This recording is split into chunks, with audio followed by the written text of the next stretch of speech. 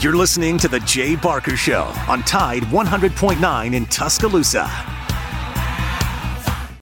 Matt Coulter, a former Alabama Broadcaster of the Year and longtime media personality, and Christian Miller, a national championship-winning linebacker at Alabama who was drafted by the Carolina Panthers.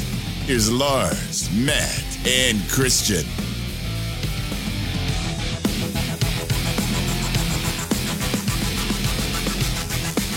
What would it mean to join what's a relatively small list of quarterbacks, starting quarterbacks that have won a Super Bowl? It would be an honor. I think it'd be awesome. It'll be awesome. I think that's what we work for. Any individual out there that puts on a uniform, has this opportunity to play this game, we put so much work into it.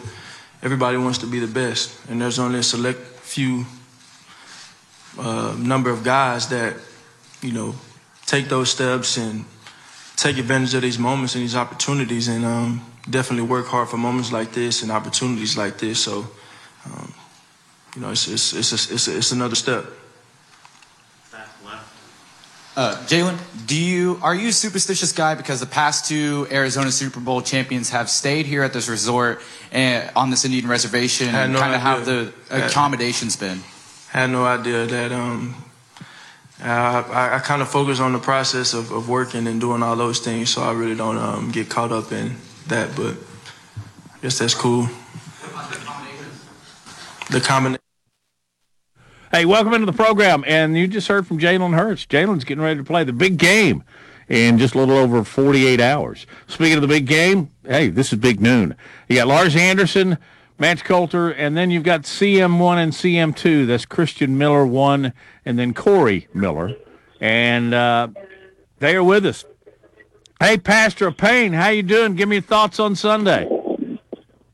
Well, good Friday, guys. Hope you're doing well. I am on the way back from speaking engagement here in Dallas, and looking forward to a great weekend. And I heard Jalen speaking right there. I'm sitting there thinking, guys, I'm going back and forth on this football game because I don't know which way to go. I'm really just torn. My heart wants Jalen, obviously, to win his first Super Bowl, and to all the naysayers in the past, the negativity that surrounded him, and he'd never make it in the NFL and couldn't throw,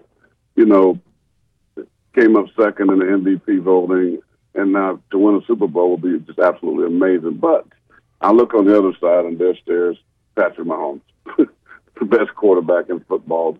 He's on a trajectory to be the next GOAT if he can continue to win at the rate they are winning. I want to say Philadelphia because I think when you look at the roster overall, right, you go, Philadelphia has the best team. They have the best offensive line. They have the best defense. They have the best secondary, advantage, the Eagles. But how can you bet against Patrick Mahomes? They just finds a way to get things done. The offensive line has the number one pass protection rate in the NFL. They keep them upright. Although he plays breakdown, we know how he performs off schedule. The defense they can be good, but they also can be very vulnerable. But I think they'll do enough to make some plays. The key is stopping the running game. Make Jalen throw for 350 yards and 3 touchdowns. Make them beat you running the football. And I think the Eagles are going to be able to do that. Jalen don't have to put up gaudy numbers. He can throw for 200 and then rush for 80, end up with 3 total touchdowns, and they win. And so I think Kansas City is going to give to stop the run, and they're going to put 8 in the box. But those linebackers and those safeties are going to be in slump. And I think, Devontae with those slants, those RPOs, running slants, sluggo, slant goes. Then you got the Browns who go across the middle. I think they're going to cause a problem. I think the Eagles are going to win this game. And I said this on the show up in Charlotte. I think it's going to be 10-plus points. Wow, 10-plus. Well, you just kind of gave us a breakdown of the points of emphasis for the Eagles. What do you think the Chiefs need to do in order to have a chance to win this football game? Number one, defensively, they got to stop the run, Christian. That's the big thing. And Philadelphia's offense is predicated on running the football, getting you to mess up, getting you to make mistakes in the RPO game. You got to defend it like you're defending the option. You got to play disciplined football. They're gonna really take advantage of mistakes. that you make defensively. They got to stop the run. They got to make Jalen Hurts. They got to get Philadelphia in third and long. They got to make it very obvious pass situations. Now this is where Kansas City is really good. They can rush the passer with Frank Clark and those guys. Up the middle, they're really, really good with Jones. The secondary can be very opportunistic, but they have to get Philadelphia in those third and longs. If they don't get them in third and longs, they keep it where it's a 50-50 type game, run pass. They're going to make mistakes defensively. So, one, they got to be able to get on first down, get Philadelphia in those third and longs. From an offense standpoint, Patrick Mahomes can't turn the football over. He has to be good. He can't try to do too much. You know, he can't listen to the outsiders saying this is all on your shoulders. If their receivers are healthy for the most part, I think they're going to be good. But I think they have to run the football. They haven't ran the football very well. They've been very, very predictable offensively. And that Philadelphia defensive front, you know, with Red Mills guys, they're going to come after you, right? They're going to blitz you. They're going to edge rush you. They don't have to blitz you. They can get at you before. You know, it's going to be interesting. But Andy Reid, a master 2 weeks. I mean, the guy comes up with a game plan. He's going to do foolish stuff like spin around in the huddle and come out run plays. You know, he'll come up with something, some type of concoction that's going to give them some advantages. So it's going to be a really good game, but I think in the end it's going to be the running game of Philadelphia that gets it done. I think, you know, Patrick Mahomes will throw for 400 yards, but I don't know if that's going to be enough to beat this Eagles football team. As much as I hate to say that because I hate the Eagles, I hate where I'm at right now in Dallas, but I love Jalen and what he's about, his winning attitude. So it's going to be a fun game to watch, but I still think the Eagles are going to win by 10.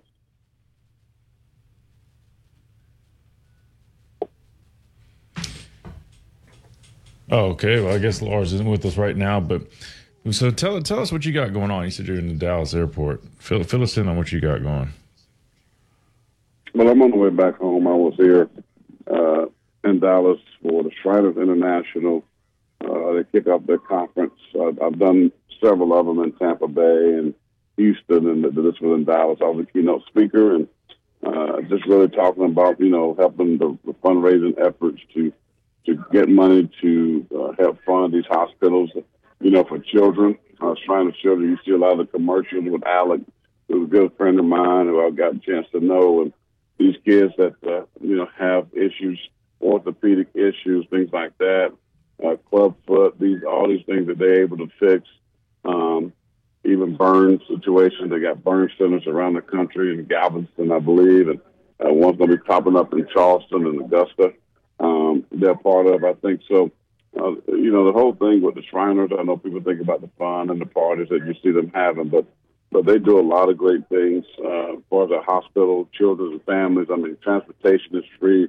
Everything is paid. So if you got a young kid with some orthopedic issues or burn issues, I mean, you want to look at anywhere that the hospitals or the Shriners are affiliated because they do such a great job with helping the kids. I mean, even outside of this country. So I'm here for that. I'm on the way back home. And matter of fact, just ran into my good friend, Jim Sonnefield of Booty and the Blowfish. He was just sitting there talking with me. He's been out here doing, promoting his book called Swimming with the Blowfish. And we did a thing last week at a Bible college together. And he actually been here in Austin and Dallas the same time I was. So we're back on the same flight headed back to Columbia. And looking forward to Super Bowl weekend, man. Have you got a quick flight here? Can you hang through a segment? Yes, I'm good. Right on the board. About 15 minutes. Okay. Because I want to ask you this before we go to break. I just find it some of the periphery that we can talk about because the Super Bowl is such an event. It's not just a football game. We all know that. But, hey, what's your favorite snack and drink while you're watching the Super Bowl?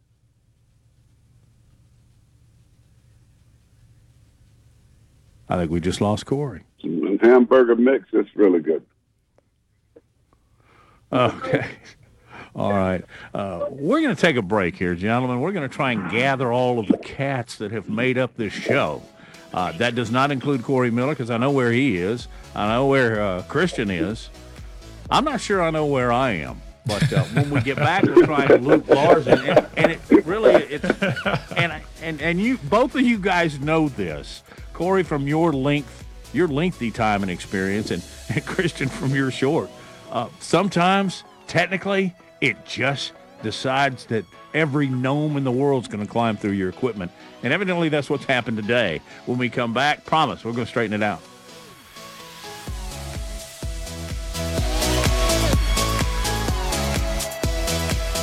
From T-Town to the Plains, this is Alabama's most in-depth analysis on the SEC. This is Big Noon Sports. Want to know what's going on with the Crimson Tide? Download the Tide 100.9 app today. Score! With Taco Casa, it's not really fast food because it's made fresh every day in the store. The quality hasn't changed. The consistency hasn't changed because we haven't. 38. Tomorrow, cloudy and colder with periods of rain, the high 52. And Sunday, a clearing sky with a high at 53. I'm James Spain on the ABC 3340 Weather Center on Tide 100.9. It's 57 degrees in Tuscaloosa.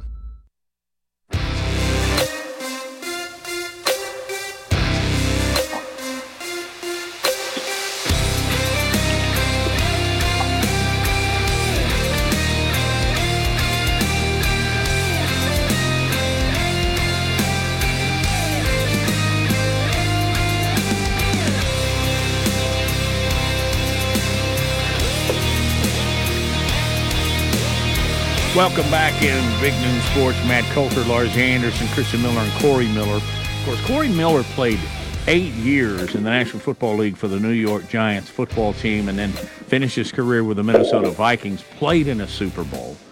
Can you talk about what it was like, not the actual game, because we could probably go on there forever about that, but just the overall, the chaos, the parties, the practices. How do you do all that? Well, that's one thing Chris and I talked about on the podcast was with Jalen and with, how will he handle all the theatrics, all the outside stuff that's going to be going on, the demand for tickets. Everybody going to call you want tickets. Everybody going to call Avion, family members, cousins, Ray, Bonquisha. Everybody feel like they should get a ticket, so you're going to shut your phone off. You're going to have to, do some things to try not to really get so distracted. And, you got parties, the Maxim party, the baseball party, everybody's got a party, NFLPA party. You can't do any of that stuff. And I go back to the Buffalo Bills. They lost 4 straight Super Bowls, and the reason was they couldn't handle all the distractions, the party. They were known to like to have a couple of Jim Beams and Cokes. You know what I mean? So if you get caught up into that, you're gonna have a problem. And so you got to be real disciplined and monitoring your time and that type of thing. You're gonna have so many demands, all the media day stuff, handle that, and then really like the Thursday, Friday, you really start getting the focus on the game. I want to ask you real quick. I don't know if you got to watch some of the NFL honors last night. They presented the awards from the 2022 season. Patrick Mahomes was named Most Valuable Player. Brian Dabble was Coach of the Year. Geno Smith, Comeback Player of the Year. You had Nick Bosa being named Defensive Player of the Year. Was there anything on that? Anybody on that list that kind of surprised you? That anybody felt like might have gotten snubbed? In the awards last night. No, I think they got it all right. I think many people probably would have said, Coach of the Year, maybe Doug Peterson down at Jacksonville, getting into the playoffs, winning a playoff game, losing a close game to the AFC champions, Patrick Mahomes and the Kansas City Chiefs. I think you could make an argument for Doug Peterson. You might make an argument for Nick Sirianni. But Brian Daboll, what the Giants did, nobody expected them to be a playoff team and compete the way they did, first-year coach. Listen, I think they got it all right. I mean, Nick Bosa was amazing. MVP Jalen would have had more of a chance had he stayed healthy, but he missed those couple of games, so it was a runaway for Patrick Mahomes, and the voting suggested just that. So out of all the awards, the Rookie of the Year and those things like that, Offensive and Defensive Rookie of the Year, I thought those were good picks. Both of those came from the New York Jets. That says a lot about what they've been drafting. So I was okay with how everything turned out.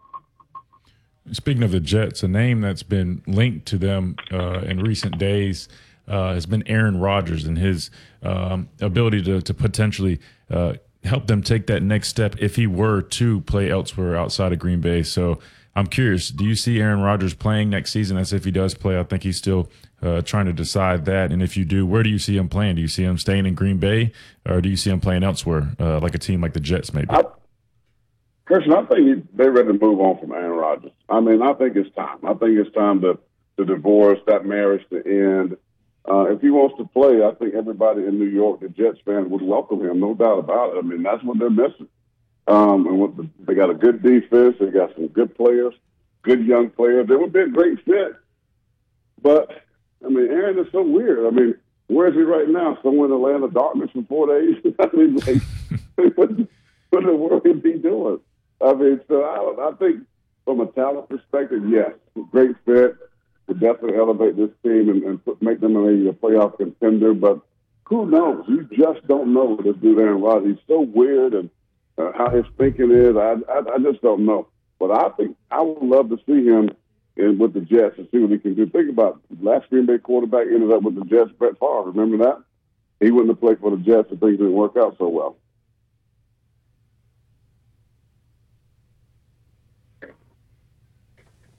All right, I was going to get Lars to try and jump in here. We're still having a little bit of a difficulty. Yeah, so, I'm Corey, loading up here. Yes, sir. Yeah, you're probably suffering the wrath here as well. The one thing I wanted to note, guys, is that I thought this was really cool, and I believe I read this right. But Mahomes MVP, Hurts was second. I think Josh Allen might have been third. But someone or someone's decided to put Denny Kellington in there. He is the assistant manager that led with the injury on field with the Buffalo Bills. And I thought that was really, really cool if somebody had that foresight to vote him. I don't know if y'all saw that, if they mentioned it in the telecast or anything like that. But, Corey, I thought that was a really, really cool tip of the cap somebody did to Denny. Oh, no doubt about it. I mean, I think that's amazing to have that mindset, to think of those guys, Buffalo and saving a man's life. I was just with one of my friends who's a scout for the Bills, and, he was talking about that whole situation, how that man died on the field, and they resuscitated him and got him back. And, I mean, just an amazing situation with those doctors. Definitely needed to be highlighted, and I think they should give them a special award based on what they accomplished from a physical standpoint or medicine standpoint of how they got that man back. And the report is that he will play football again, which is a miracle in itself. So, yeah, that's pretty cool. That was pretty cool. All right, I know you probably got to run, you crunch for time, but real quick, just before you go, all right, so I think you said you're leaning Eagles, but give us a quick, score prediction, who you think is going to win. And I know you said probably Eagles by 10+, but you got a specific score maybe? I think it's going to be something like 31-21. But, I got a 2-hour flight. I might change my mind, Chris. I mean, we talked about this on Miller's Edge. I think I'm leaning more hard, with Devontae and those boys, Landon, Jalen, Job. I mean, I'm committed to folks that you play with, and I pull for them so hard. But it's the Eagles. I don't want to hear them their mouths. I mean, it'll be hard for them. They just make you miserable when they win. But I really just think Patrick Mahomes, where he fits in history, he hears the scuttlebutt of who's going to be the greatest. Is he the next GOAT? So I think that's going to be a situation that's riding on his shoulders. So I'm going to say 31-21, fly, Eagles fly. But again, hit me up in about 3 hours. I may change my mind. Okay, Corey, as you board, tell everybody how they can listen to Miller's Edge.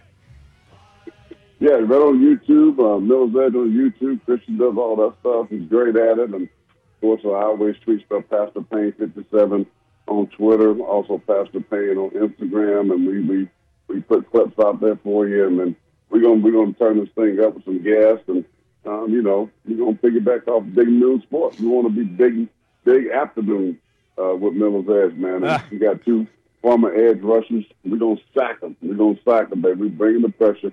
So, like and subscribe to Miller's Edge and hear father-son combo, which is pretty cool. Love it. It's very cool. Indeed. Well, thank you. Get on the plane, have a very, very safe flight, and have a fun Super Bowl. I think it's going to be. Well, hey, guys, if you saw what I just tweeted, I'm at the Dallas airport, and it's pretty much like the Cowboys. Very inconsistent. All right. Thanks, man. Appreciate it, as always. Right. Lars, Christian, would you have voted for Hurts or Mahomes? That's tough, Matt. I think Jalen's injury kind of set him back just a little bit. I could see it going both ways. I mean, the job that Jalen's done this season, not only that, but I've always been a huge proponent. When we talk about MVP, it literally stands for most valuable player. And I feel that Jalen truly was the most valuable player in terms of what he brought to his team, the success that they're having. I truly believe that if he wasn't out there, they would not have the season that they've had. I know some people were skeptical and saying, it doesn't matter who you throw in at quarterback.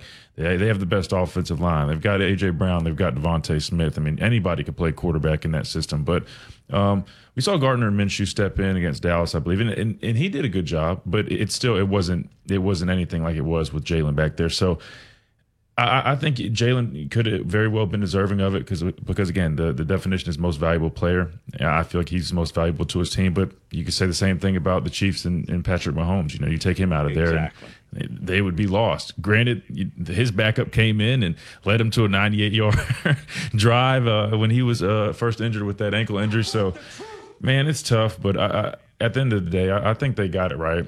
I think Patrick Mahomes just this season has just displayed again, time after time, that he's arguably the best quarterback in the NFL right now. He's just so talented, and he just makes things happen out of nothing. He's just a joy to watch.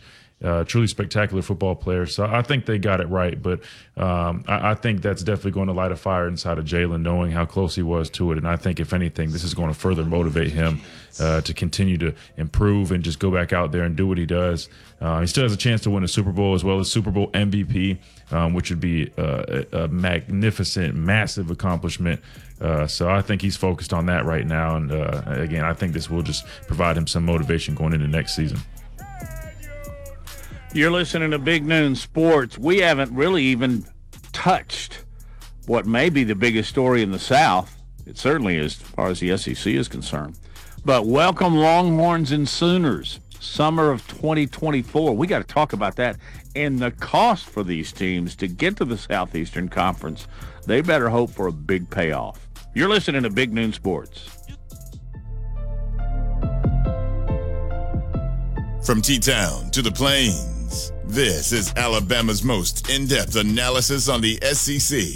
This is Big Noon Sports. Payton attorney spokesperson, the settlement specialist, is responsible for the content of this ad. Attention, all women who use popular hair straighteners or relaxers like Motion, Dark and Lovely, Olive Oil Relaxer, or Organic Root Stimulator. If you or a lover...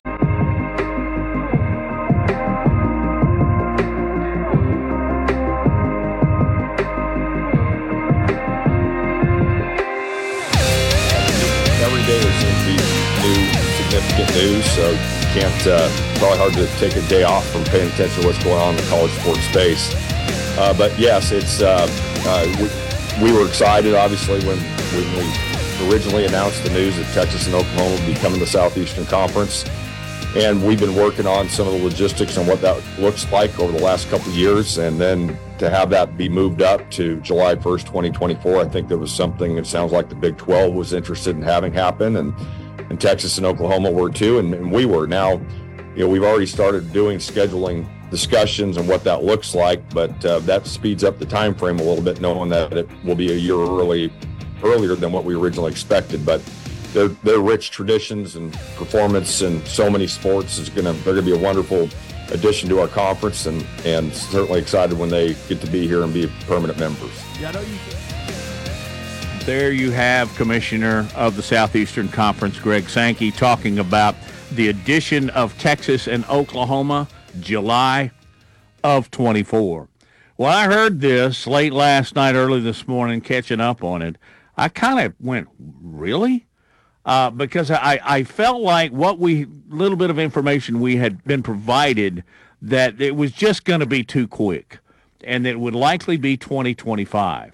So I'll ask you, Christian, were you surprised that they were able to do it by 24? I know in our general lifetime, our own personal life, our timeline, the summer of 24 seems a pretty good distance away. When you're dealing with 16 teams and, 20 sports, men's, women's, all of the mathematics involved in this and the payouts and that kind of stuff and the television, it's not a very long time. Were you surprised that the SEC was able to do this so quickly? To answer your question, yeah, I was, but at the same time, I don't really understand how a lot of this stuff works. I mean, as a player, I kind of always focus on just playing. So I get kind of lost with all the metrics of the teams and conferences, and I'm just kind of focused on, doing what I'm doing. But it seems to me that would be a pretty difficult task to have two teams join a whole new league. But I think they're good fits. They kind of feel like SEC teams in terms of, like Greg Byrne, if he alluded to kind of just their traditions. And, I feel like they're a good fit. I hope they're ready for the challenge ahead, because it's definitely nothing like what they're used to. I can guarantee that. So I hope they're ready for some big boy football, because that's what they're in store for. But I think it's great for the league. It's a great addition. However, I just want to make sure it doesn't interfere with any of the previous rivalries, the big games. I hope they just stick with. I hope they go with the 3 and 6, the whatever the numbers is, where they have 3 permanent opponents. Because I feel, for example, Alabama, right? We have to keep Tennessee as a permanent opponent. We have to keep Auburn. Absolutely. So I feel like maybe LSU, I guess, would be the third one. Maybe I'm missing one. It's not slipping my mind. But I just, as long as those type of matchups aren't interfered with, those stay the same, I'm good with it. And unless there's other factors in it that could be negative consequences of them coming, but I'm not sure. Again, just as a player, I don't really know the details in terms of adding teams, but it definitely creates more competition. There's going to be a lot more prominence amongst the SEC. I already was, probably biased, but always felt like it was the best conference, just because playing in it and knowing the competition level is the pinnacle of college football, in my opinion. Now it's even richer with these two teams. So I'm excited for it. Definitely earlier than I thought it would be, but looking forward to seeing them come and compete with the big boys now. Matt, we've been talking about this for a while. Good. There's Lars. Yeah, sorry. I know. I suddenly appear out of nowhere. But we've been talking about Oklahoma and Texas joining the SEC in 2024 for a while. And the metaphor I've used for Texas and Oklahoma, it's like they've been through a divorce, they're divorced, and yet they have to live with their ex-spouse. Not for 1 year, but for 2 years. And what do you want to do? You just want to get the hell out. And so this came down to money. And really it came down to Fox agreeing to let this happen. And so as a part of the deal, Fox is getting a portion of the more than $100 million in exit fees that Oklahoma and Texas have to pay to compensate them for losing the equivalent of 7 games of Texas and Oklahoma football. And then also a key part of the deal was flipping a game between Michigan and Texas. Texas is now going to visit Michigan in 2024. Right, and so that means it's a Fox game, and then then they'll play again in 2027. Well, Fox wanted that game in 2024. So, anyways, so concessions were made to Fox to get them to sign off on the deal. I mean, it always comes down to money. You can figure out scheduling and you can do that relatively quickly, but it's just. The key issue is cash, as you know, Matt.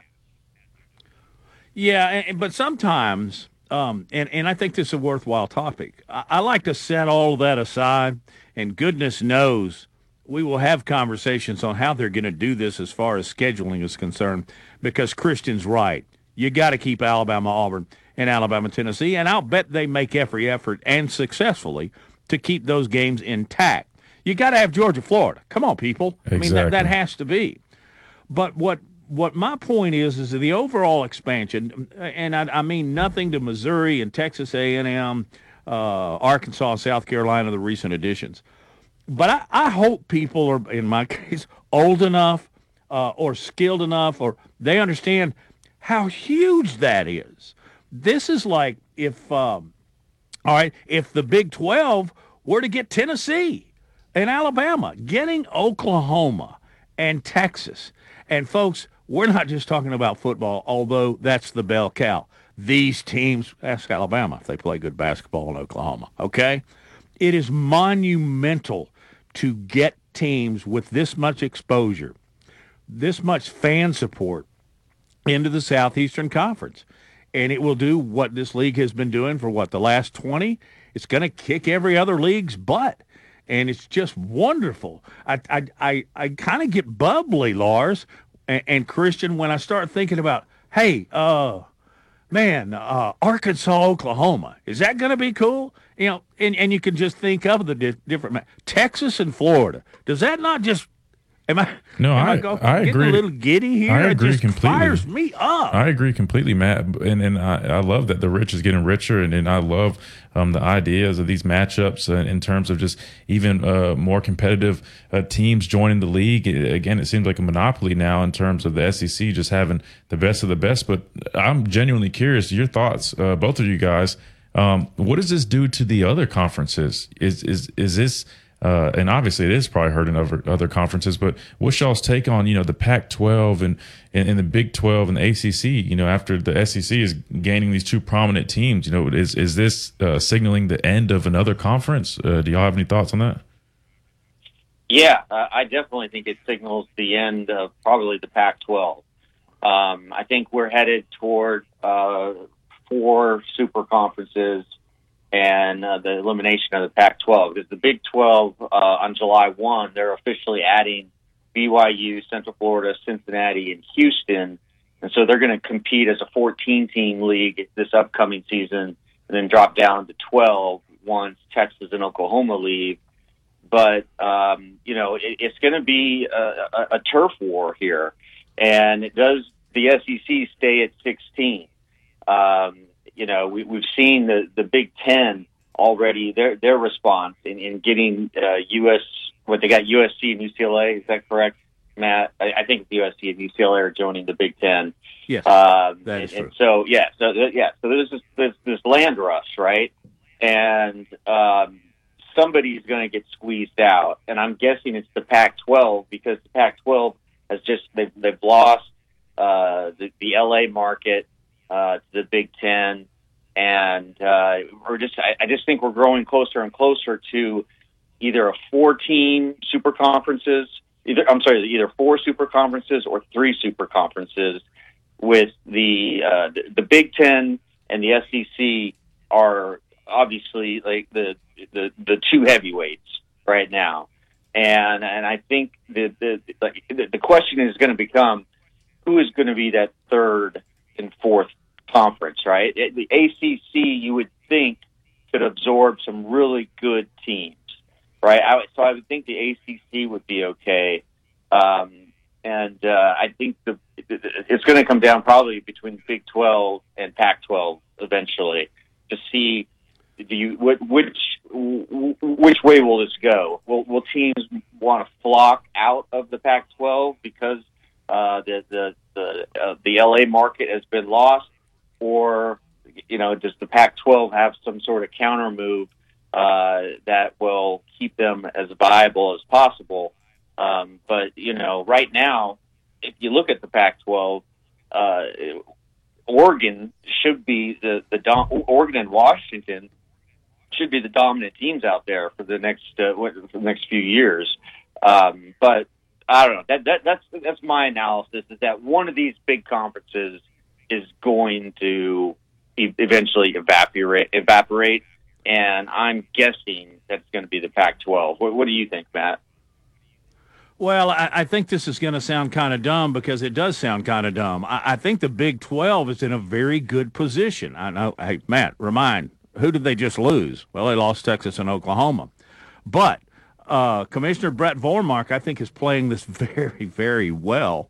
And he's probably going to – it's just a prediction, okay? That's what we do on Big Noon Sports. But I think he is going to very carefully reach out, and he's going to bring a couple of Big 12 teams in. Could he go get an Oregon? Boom. That's huge. You bring in a Washington? I know that geographically that's not really fitting at all, but Missouri's not really in the southeast, is it? But I think that I am pushing Lars' agenda here because I think the Pac-12 is going to fall off the ledge there in California. So that being said, and also just think how much. Yeah. Yeah. Sorry, I was just going to say, just think how much leverage now Oregon and Washington have over the Pac-12 commissioner and all the Pac-12 teams, and also Arizona State, Arizona. It'll be. Look, the only constant right now in college football is that there's constant change, and it's going to keep changing. The landscape is shifting under our feet every single day. I'll leave it up to you guys on the other side of this break how they're going to figure this out schedule-wise. Or maybe we can talk about a huge basketball game in this state, the Southeast, and now that Alabama's number 3 and has everybody's eyeballs, it'll be big nationally, and they'll tip it up 1 o'clock at Neville Arena there down at Auburn. We'll talk a little bit about that as we continue on Big Noon Sports.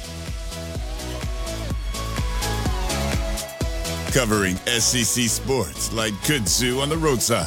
This is Big Noon Sports. Hey guys, you're guaranteed to make her smile this Valentine's Day with one call to Stephanie's Flowers. They have roses, all kinds of floral arrangements, fresh cut flowers. 38.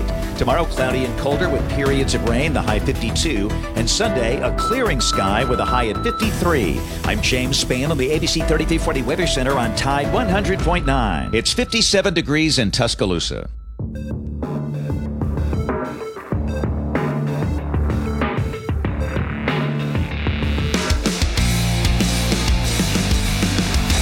Didn't really put it down.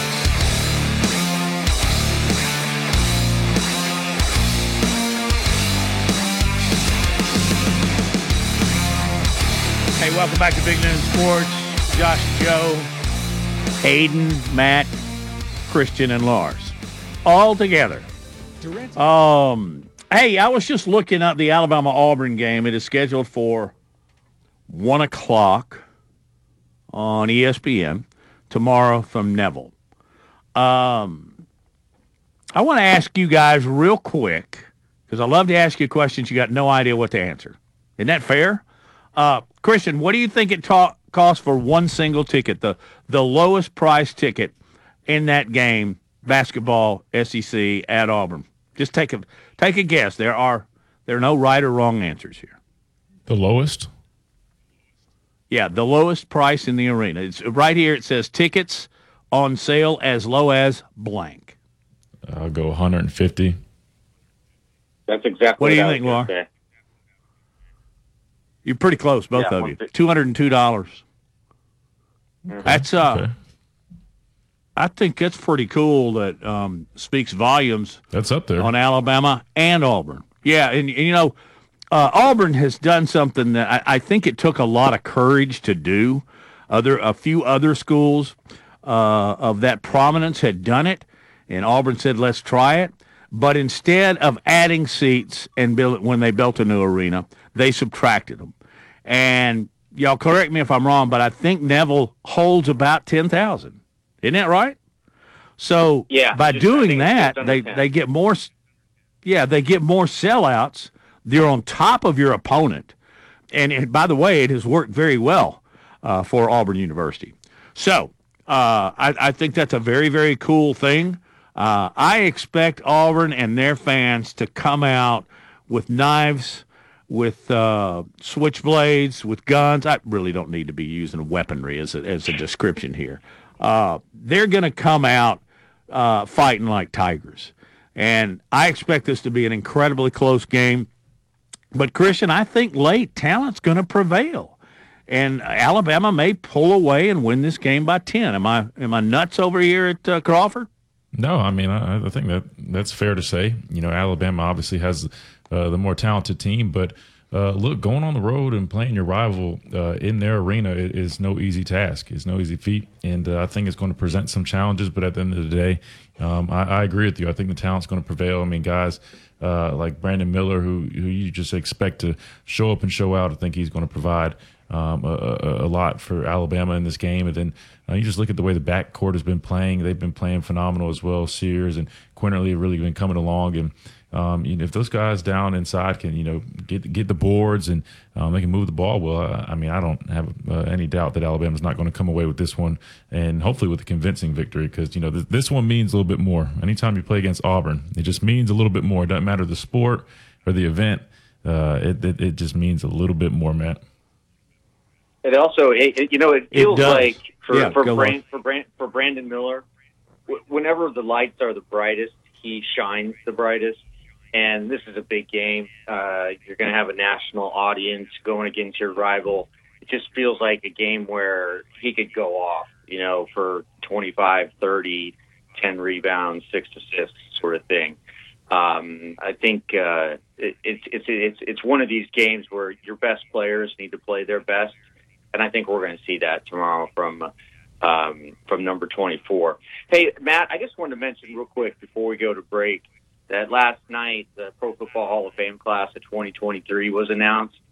And it's an interesting class in that just for the second time, it's the first time since the league's merger in 1970 that 4 of the 5 slots for the modern era class went to defensive players.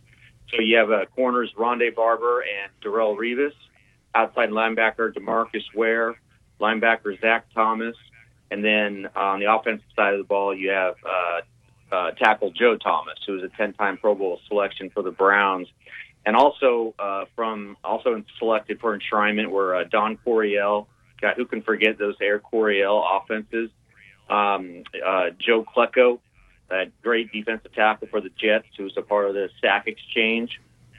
Linebacker Chuck Howley, and my personal favorite, cornerback Ken Riley, the Snake, or the Rattler, it was his nickname. He's only the second Bengal to make it into the Hall, joining Anthony Munoz. Christian, do any of those names surprise you? Do you have any thoughts on any of the guys that made it in? I was always so impressed with Zach Thomas, just coming out of Texas Tech and not being the most physically gifted guy, but man, he was just a terror at playing middle linebacker for Miami for all those years. He really was, Lars. And Jason Taylor was one of my favorite players growing up with the Dolphins. And obviously him and Zach were teammates, and they actually had a lot more in common. I think they ended up being like brothers-in-laws. But, man, just a great football player, hard-nosed guy. I mean, he just commanded the middle. And he's well deserving. I wouldn't say there's any surprises. I think it's just cool to see. I mean, a lot of these guys I kind of grew up watching as a kid. I look at guys like Rondé Barber.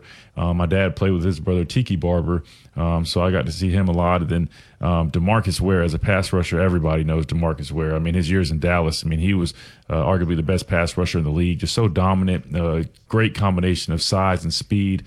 Just an athletic freak guy that has Alabama ties, actually. And then you just look at him when he goes to Denver, he's playing with a guy like Von Miller and what he brought to that team. So I think everybody on this list is deserving. Like I said, it's just crazy to see. It shows that I'm finally starting to get a little older. All these guys that I grew up watching are now being inducted in the Hall of Fame. So Cry me a river. Hey, guys, I'm telling you, it's weird. Look, LeBron just broke that scoring record, and I'm like, dang, how much longer are we going to have him? So I'm getting old, guys. I'm getting up there now. I am a huge DeMarcus Ware fan. He was born in Auburn, Alabama. He stayed local. He played local at Troy. And then he went on to extend that hybrid position as an outside linebacker and excel. And every time I've ever seen him or heard him, he just handled himself with great class. So I'm a Ware guy. Good segment. Thanks for bringing that up. One Lars Anderson. We'll be back.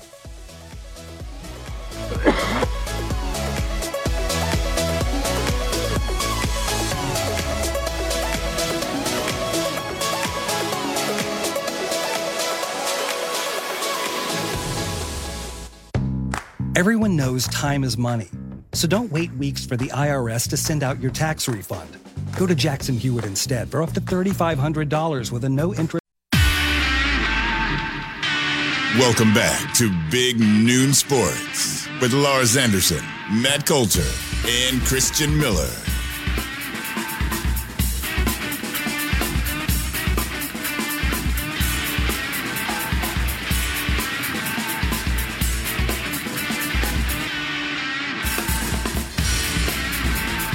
Welcome back, Big Noon Sports. Christian Miller, Lars Anderson, Matt Coulter. Hope you're having a wonderful Friday afternoon, and that's a good thing in its own. It is Friday. I don't know if you got big plans for the Super Bowl, but I hope whatever you do it safely and you have a blast and your team wins. Christian? Yeah, Matt, got a big-time guest here, former teammate of mine, one of my good friends. He's a former star at Bowling Green and transferred here to Alabama, where we play alongside each other. Won SEC championship here. Went on and played for the Kansas City Chiefs, where he won a Super Bowl there. Got my guy Garrick Dieter. What's going on, brother? How you been? Hell, man, what's going on? Can't call it. How's retirement going, man? How's life going? I know you're happily married, got a little child too. How's everything been? Good, man. Just feel like I'm more busy now than I've ever been with 2 babies and pickleball, and you kind of name it. I'm doing it around Kansas City right now. Radio shows, kind of a little bit of everything. Especially with Super Bowl going on right now, there's a lot of things that I've been invited to, and it's been fun, man. Kansas City is an awesome city, and can't beat Chiefs fan and all the things that go on around here. No doubt, man. Love that you've had success there. And speaking on Kansas City, you spent time here at Alabama. You spent time under Coach Saban. What were the differences, from a program like Alabama, then going on to a very prominent program or club, so to speak, in the Chiefs, and having success, winning Super Bowls? What was it like making that transition from Alabama to Kansas City, and just speak a little bit about your time there and the success that you guys had? Yeah, I feel like the good part for me was kind of going to Alabama from Bowling Green, because obviously that's a step up in things that you do, talent level, just kind of the way things are structured. Alabama is as close as a program you can get to an NFL franchise. So for me, it was that perfect step up to go up and learn and go against the best players in the country and learn how to play special teams and learn all the ins and outs of having a real schedule. And, once you get to the Chiefs, it was, I'm not going to say it was easy, but it was very similar to how things happened at Alabama. Practices were damn near the same. Talent level was damn near the same. So for me, that transition was easier than I thought it would be. Obviously, it's a step up when you're going against like the starters and stuff, but I think any depth behind the starters, that level of talent is, at Bama, probably better at Bama than it is in the NFL. So for me, I was just extremely happy that I took that year and kind of learned the ins and outs of going against those guys, how to use different techniques, because obviously I'm not as athletic as those guys. So for me, it was that perfect transition year. And we obviously have had success since I've been with the Chiefs, retired last year. But Coach Reed is, he's right there with Saban with being one of the best coaches ever in football. He gets guys to buy into the program just like Saban does, and everybody plays for him. And I think that's at the NFL level, especially, something that just doesn't happen often. Yeah, I was hoping, could you expand on just that thought of comparing Andy Reid to Nick Saban? Do they have what similarities do they have? Because if Andy Reid and the Chiefs win this Super Bowl, suddenly Andy Reid is in the discussion, I think, with some of the all-time greats. And this could be a legacy cementing game for him. Not that, he's already a Hall of Famer. But if you could just compare the two for us. Yeah, I think they are. They definitely have their similarities. Obviously, like I said, getting guys to buy in and playing for a coach, it means a lot, especially when you have talent. Obviously, their main difference is Coach Reed's all offensive guy and Saban's a defensive guy. So you can kind of pick that one up and put it down. But other than that, I was with Coach Reed for 5 years, so I didn't really get that personal relationship with Saban, but Coach Reed is kind of as personable as it gets when talking to him, and you don't feel intimidated by going up and having a real conversation with them outside of football. And that was always something I appreciated and respected about him. Coach Saban, obviously, I was only there for, 6-7 months, so it was kind of hard to establish a relationship, especially being on the offensive side when Saban's kind of doing everything with the guys like Steve Mill and the DB. So I wish I could have got some more time because I know Saban is kind of a guy that players go up and talk to outside of football. So I would say, the main difference is obviously Saban's a defensive guy, Coach Reed's offense, and they get creative with how they do things, and they have a lot of coaching turnover, and I feel like that's something I talked about that yesterday on the show, is something that's not really talked about as much as it should be with Saban, is that coaching turnover, having new assistants, new coordinators every single year, but still being the same dominant program. That speaks volumes to how he operates in his system. Kansas City Royals wide receiver retired and former Alabama wideout as well, Gehrig Dieter, is our guest here on Big Noon Sports. Couple of questions kind of off the dirt road here, or up the dirt road, so to speak. Gehrig, what is it? Is there a nature? Is there a reason? Is it a Lou thing with your first name? And then really, more importantly, give us something on the inside about Christian Miller we don't know. My name is named after Lou Gehrig. My dad's a big-time baseball fan. We're all named after Yankee guys, and me and my younger brother are named after Yankees, and my older brother is named after Nolan Ryan. So big-time, my dad's a big-time baseball guy, and we grew up playing it and kind of just transitioned into football when it kind of took over everything. And then let's say something about Christian Miller. He's a pretty good disc golf player. That's something that we did in the little frost sessions. We went out, a few guys on the team went to a couple parks in Tuscaloosa and had a lot of fun. Spend some time outside of the building, bonding and building relationships. And I think that's why Christian Miller said today that we're still good friends, and those things that I think are overlooked when it comes to successful teams and programs is hanging out outside of the building and building relationships and getting to know each other on a personal level.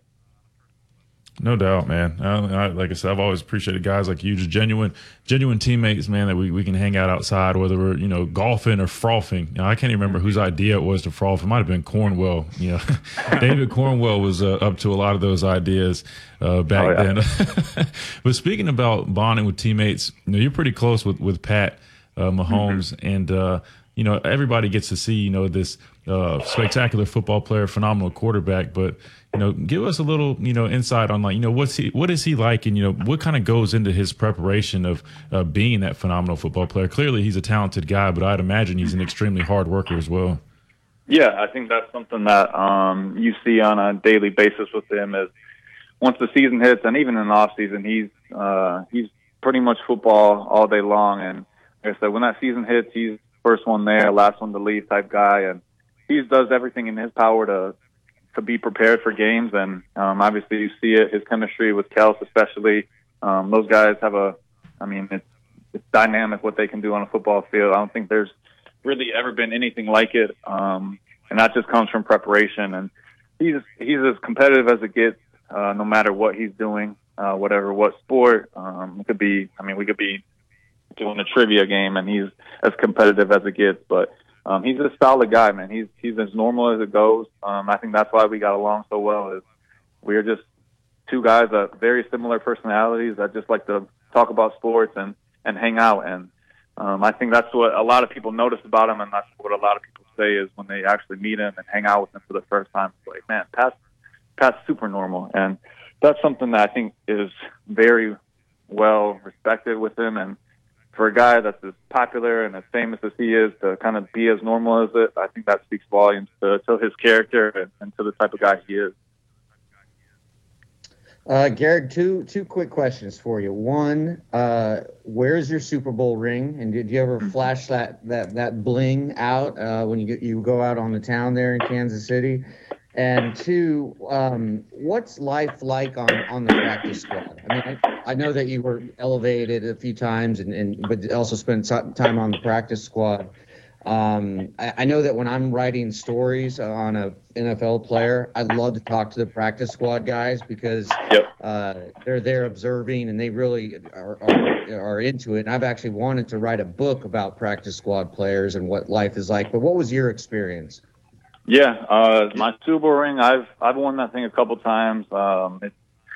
They make them so big these days that it's like almost impossible to wear out in public. So I've worn it a couple times for my high school jersey retirement, and I actually randomly wore it yesterday because I was requested by some of the guys wanting to see it. So wore that thing. I keep it in a safe in the house, and it doesn't get pulled out too often. But it's always cool to randomly pull it out and just, I mean, as a football player especially, that's everybody's goal is to win a Super Bowl and just to be a part of that team. And obviously, I was on practice squad. That was kind of my role.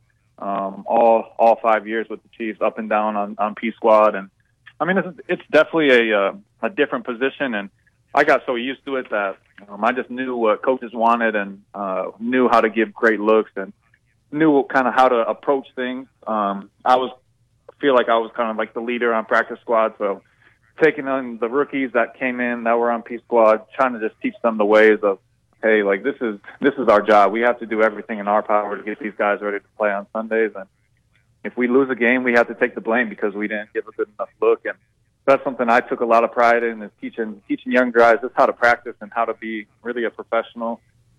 It's so much different than actually playing in the games because you have to treat practice and you have to just kind of be the guy that some of the starters can look at, and it's like, all right, this guy's going to do great work for me and get me ready as much as he can for the game. And that's something I was always took a lot of pride in, is just going out there and working hard every single day. And you don't get the luxury of, if you have an injury or you have something that's a little bit off, you have to kind of just push through that and be prepared because, I mean, those guys are relying on you.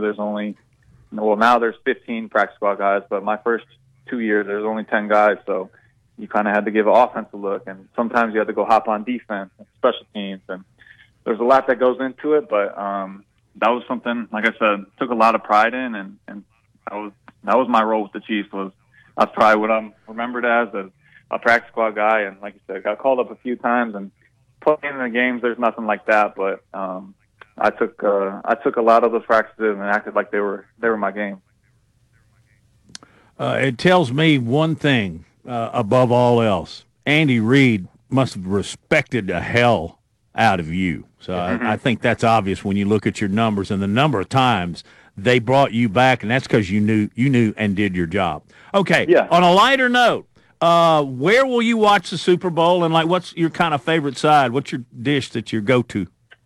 I was just texting with my wife to figure out what we're kind of doing for a Super Bowl, and sounds like we're just going to kind of hang out at our house and enjoy it by ourselves. And that's kind of the way I like to watch football games anyway, is just chilling and grab some pizza, wings, you name it, that junk food, and just really just sit back and enjoy it.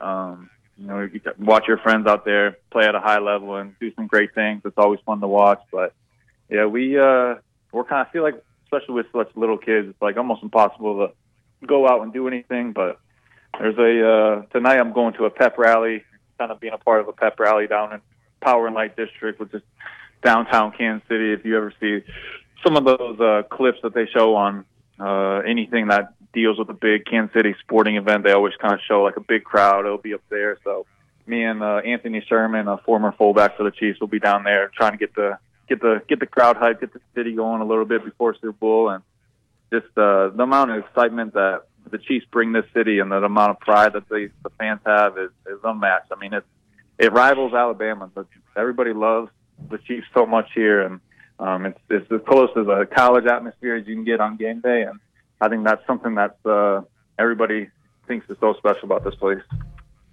Man, I can't tell you how appreciative I am to have you on here, man. I know it's been a while, but definitely going to have to catch up again soon. But before I let you go, give us a quick little score prediction. I know you got the Chiefs, obviously. You can't go against your team, but give us a little score prediction. I'm rooting for Jalen. I'm rooting for Pat, obviously. And I just want to watch a good game. My prediction all week's been 27-24 Chiefs, and I just don't want this thing to be a blowout. I don't want it to be a boring game. And that's what every fan outside of the two teams that are playing in it hopes for. So that's my attitude towards it. Let's just get a good game, and hopefully both quarterbacks play well, and it's a back and forth crazy game. No doubt, brother. Hey, what's your other brother's name that's a Yankee? Thurman Munson. So Nice. Awesome. yeah, we're all in on the Yankees, and I'm still one of the biggest Yankees fans around. So nice. Well, man, hey, how can people follow you? You mentioned the radio. I'm stepping on you. No, that's you're probably good. what you're asking too, Christian. I want to make sure people can follow him. Yeah, no, just straight my name on all social media. So Garrick Dieter, and I'm pretty active on social media, and I'll be posting some fun clips from tonight. So make sure you follow and stay up to date. Man, I appreciate you coming on, Garrick. Tell Meg and two little girls, give them my best, and we'll definitely have to catch up again soon. Oh, yeah, absolutely. Appreciate you, Steve Mel. Yes, sir. Always. Garrick Dieter there, Super Bowl champion, former Alabama receiver. Appreciate his time. We'll be back shortly on Big Noon Sports.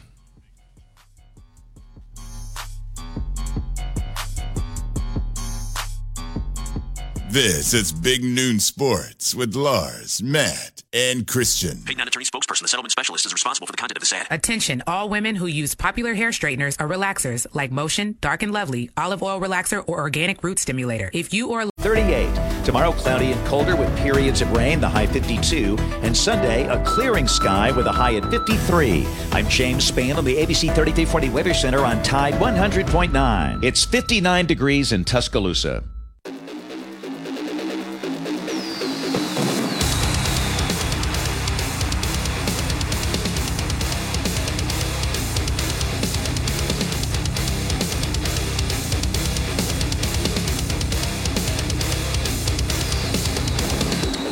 Welcome in back to Big Noon Sports. Wow, what a nice afternoon. A little on the chilly side, not really that bad. I mean, it's just long sleeve shirt weather, isn't it? Hey, you got always want to stop for just a minute during every show and thank the guys like Joe Gaither and Aiden and Josh for what they do for this show. Let me tell you, the components of putting this show on the radio and then streaming our website are pretty complicated. And there are times it gets all twisted around, and they just do a very skilled job in trying to. And by the way, then they have to deal with Christian, Matt, and Lars. So all that considered a butt of the head, butt of the helmet, Christian. That's right. And we also got to give a big thanks to our good friends over at the Good Feet store. The new year is in motion, but are you? Is pain keeping you from living the life you love? The Good Feet store's arch supports are designed to improve your performance and alleviate, even eliminate that foot, knee, hip, or back pain. I can attest to that. Again, playing football for all these years definitely leaves you with some aches and pains. And these arch supports have been wonderful for me. And again, they have the deal going on right now where you can get a premium pair of shoes free with a qualified purchase, which is a $140 value. You go in there, it's try before you buy. You have nothing to lose. Go let them fit you for some arch supports. Feel how they feel on your feet. I'm telling you, you will not be disappointed. So go in there and experience that first-class customer service that they have. That's my favorite part about them. Such great, genuine people over at the Good Feet store. Again, you can find them in Midtown Village in Tuscaloosa. Again, that's the Good Feet store. Go check them out today. You know what also hurts your feet, and Matt can attest to this, is getting old. I need to go to the store and please be my guest ASAP, because it's like, you're getting old when you wake up in the morning and your feet hurt. Like it's just a thing that happens. And you had the Achilles injury too, Lars, so that might play a role too. So you really could benefit. You're totally right. It affected my gait, and then once you're of how you walk, then that actually impacts, the arches of your feet, and it's still an issue. All right, guys, I want to play a little game here. I want to go over some of the players who are now eligible for the first time to be in the Pro Football Hall of Fame class of 2024. So these are guys who are just going to be – they'll be 5 years removed from the league. I believe that's the criteria. And I want you to tell me if you think they are in right away or in eventually, or they won't make it. All right. So, and we'll go. All right, I tell you what. Give me the old guys. Give me the old guys. You can give Christian. Okay. No, this is a good game. Let's go. So these are the first time eligibles. Julius Peppers. Oh, in. I'm just in. I'll speak for both of us. So you actually know. And I'll let him. Yeah, North Carolina guy. I met him. I met him with the Panthers. He is phenomenal. Obviously on the field, but off the field, great guy. He does a lot of work in the community down there, and he's very involved with the Panthers to this day. So humble. You see him at practice a lot. Just such a great guy. But yes, indeed, 100%. You think he's first ballot? Didn't he also play basketball? He did. Didn't he play for Dean Smith? Wow. He did. Yeah, incredible athlete. Another incredible athlete, Antonio Gates, tight end for the Chargers. In. I say in, Matt. What do you think? Oh, the tight end. Boy, he would be more of a borderline than Peppers. Maybe not right away. Maybe not right away. But maybe I mean, not. I might let him season. How long did he play? He played years. Yeah, and wasn't he kind of the first basketball player to go from hoops to playing tight end at a really high level? I think so. No, there was another guy from California. I think he played with the Broncos. Tony Gonzalez. Yes, that's it. Yeah. I think he was. But yeah, well, he played his whole career with the Chargers. I think 2003 to 2018. Antonio Gates played tight end for the Chargers. I mean, they should get in for that alone. Yeah, that's not. If you can stick with one club, man, hats off to you, especially that long. Okay, now this is a really interesting case here, and that's Eric Berry, who overcame so much, including, if I remember correctly, it was the cancer scare, missed a year, and then came back, and we remember how amazing he was at Tennessee, and then for the Chiefs, just a remarkable safety. Do you think he's in? I hate to say this. I just don't. I don't know if he's deserving. Yeah, but I just have a feeling because I think he played. I'm looking at 2010 to 18. 3-time first team All Pro, 5-time Pro Bowler, comeback player of the year in 2015. I don't know, Matt. If I think he has a great argument, but I just don't know if I see it. Yeah, you want to lean in that direction, especially if you're an SEC person and you remember him at Tennessee. That's right. Because when he was playing safety, oftentimes you could include both teams. He was the best player on the field. He was that good. Mm-hmm. I think he was the SEC Player of the Year for defense maybe once, if not twice. Yeah, he was. But okay, there I go on my little spiel. I'm saying no. Yeah, Lars, you're not answering, by the way. Come on, Alex Trebek. You got to answer too. I just don't think there's enough body. The body of work just isn't expansive enough. As much as you want him to be in because of his remarkable story, I'm just not sure. Another player I'm not sure about, but who's eligible now, Brandon Marshall, wide receiver. Played with the Denver Broncos for a while, played with the Chicago Bears, sort of an outspoken guy. I always liked him very much. Do you think look, he's not going to get in first ballot, but do you think that he could eventually get in?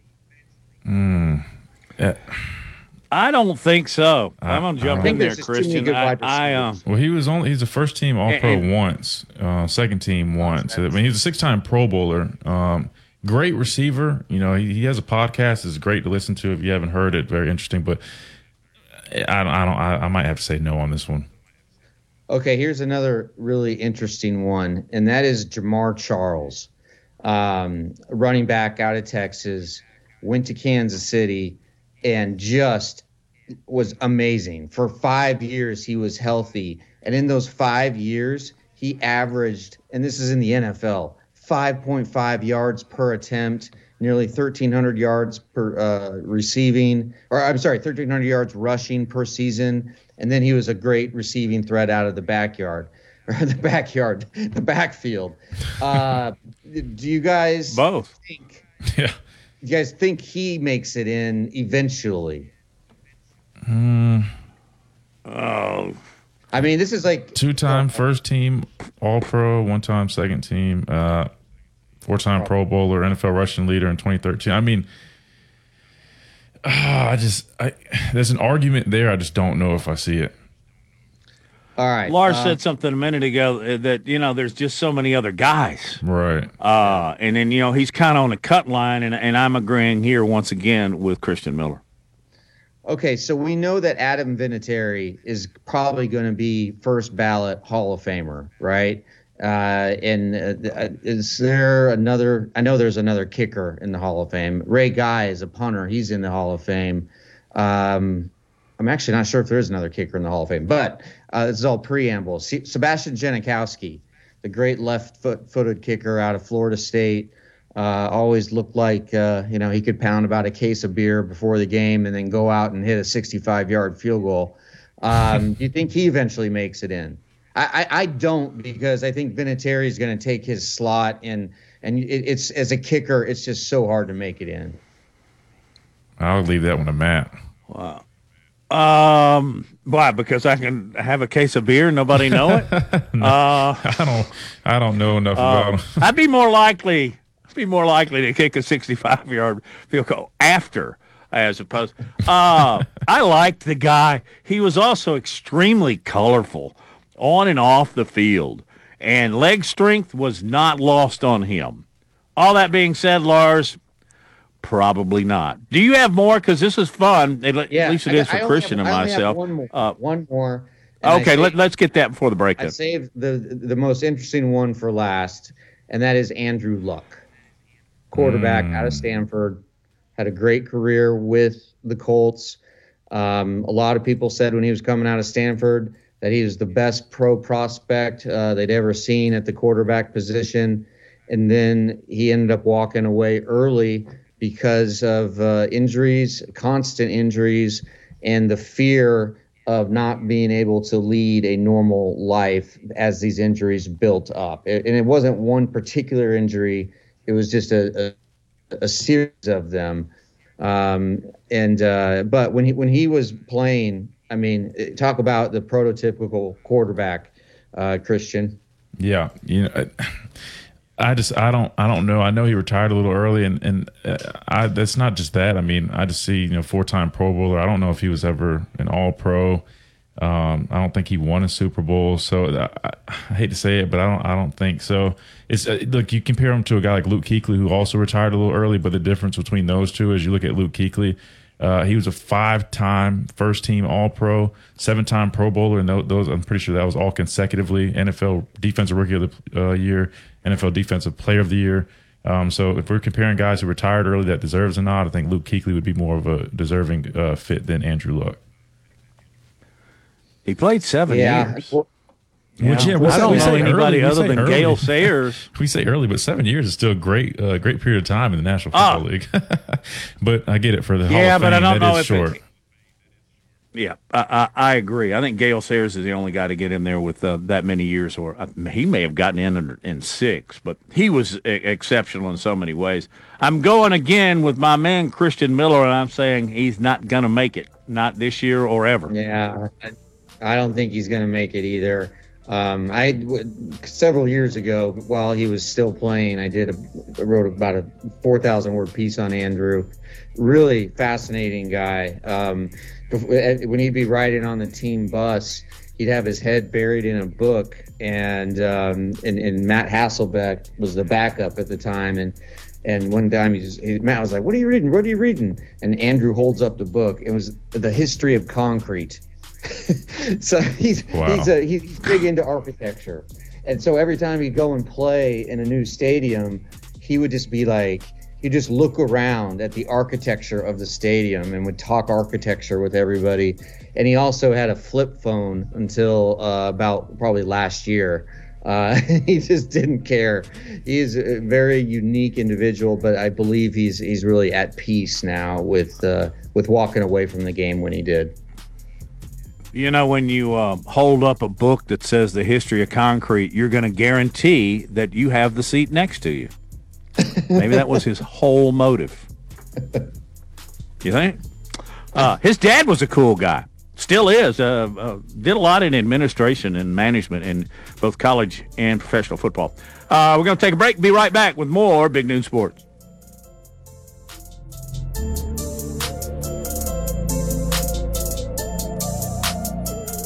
This is the Big Noon Sports Network. And Doug. Hey, listener. Welcome to Limu's Karaoke Lounge, where Liberty Mutual customizes your car insurance so you only pay for what you need, and the music never stops.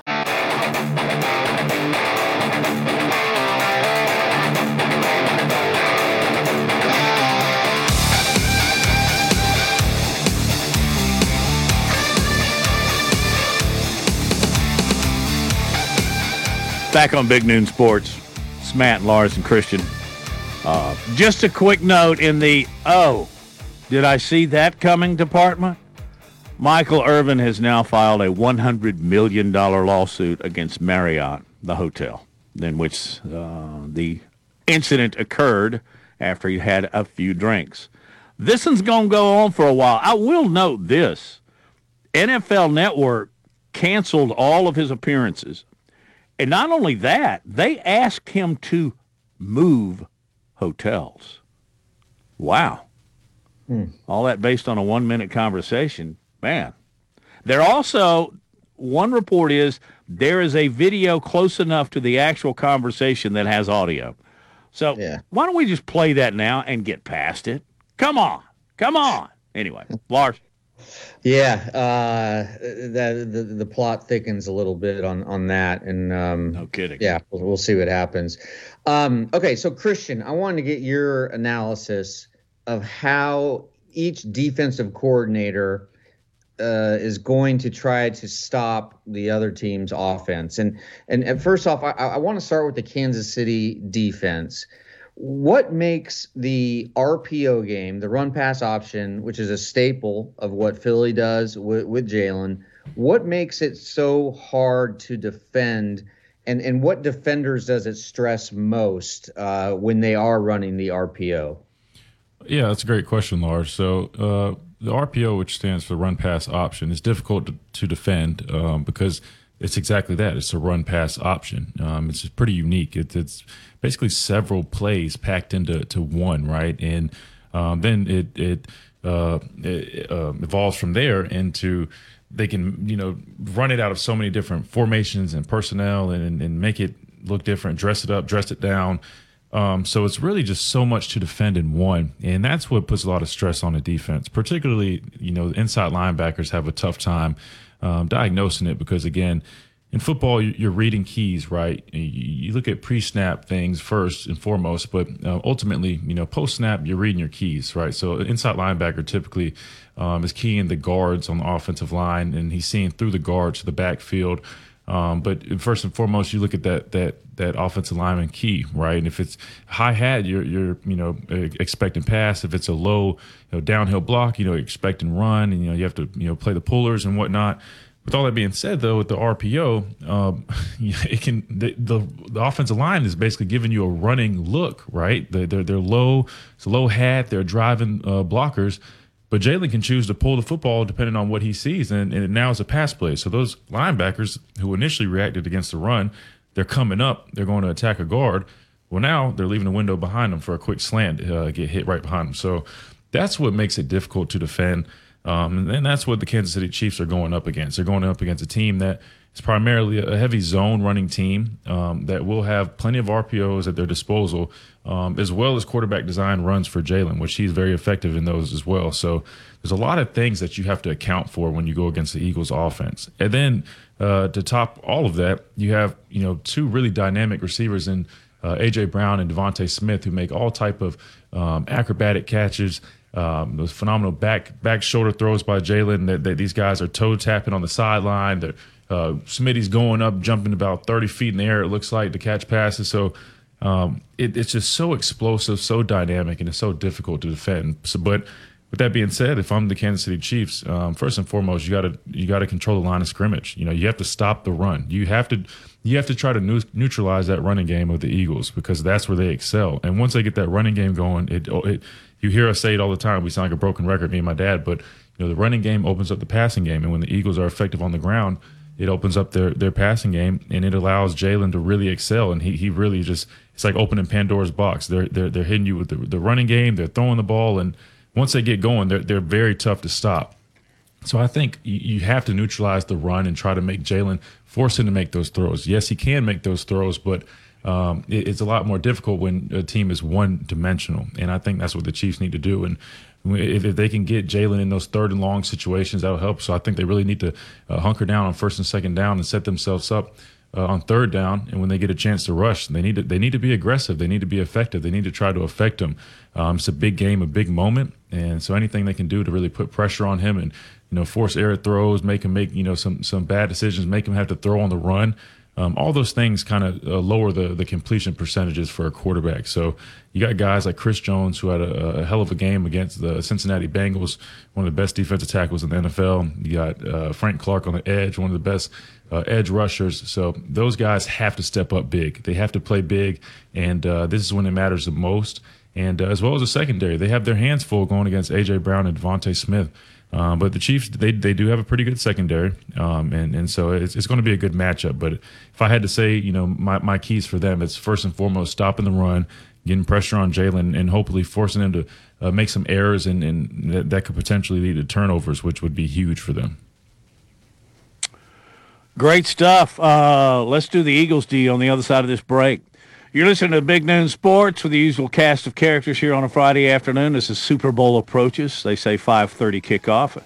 As my experience would tell me, it's going to be more like 5:38 for those of you that want to cut it down to just kickoff. And by the way, the preseason shows started last night. Probably did. We'll be back with more Big Noon Sports.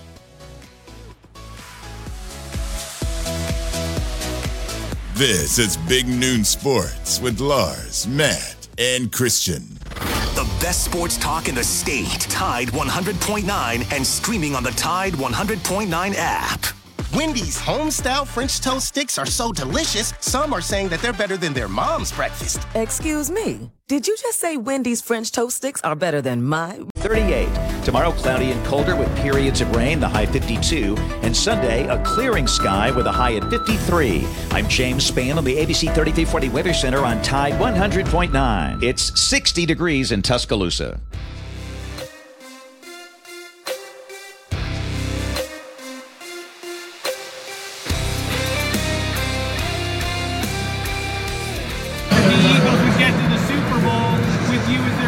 You're not the only one. Well, I just wanted to say man to man. I'm sorry. Cool.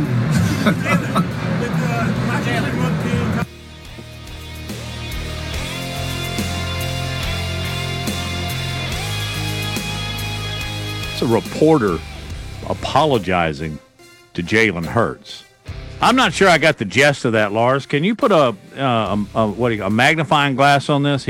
A reporter apologizing to Jalen Hurts for what? The reporter says, I got to admit, I didn't think the Eagles would get to the Super Bowl with you as their quarterback. And Jalen responded, you're not the only one.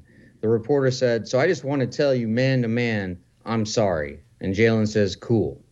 Okay, this to me in a 25-second nutshell is what is wrong with sports journalism. This reporter made it all about himself.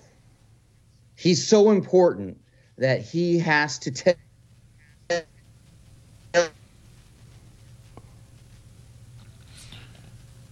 Well, I will say that's some good timing there. Yeah. You back, Lars? Who's the biggest obstacle? Well, let me make an executive call here. Pot Lars down and Christian Miller up. Are you familiar with this situation? I was not, but I will say I understand what Lars is saying about making it about himself. Pot him down.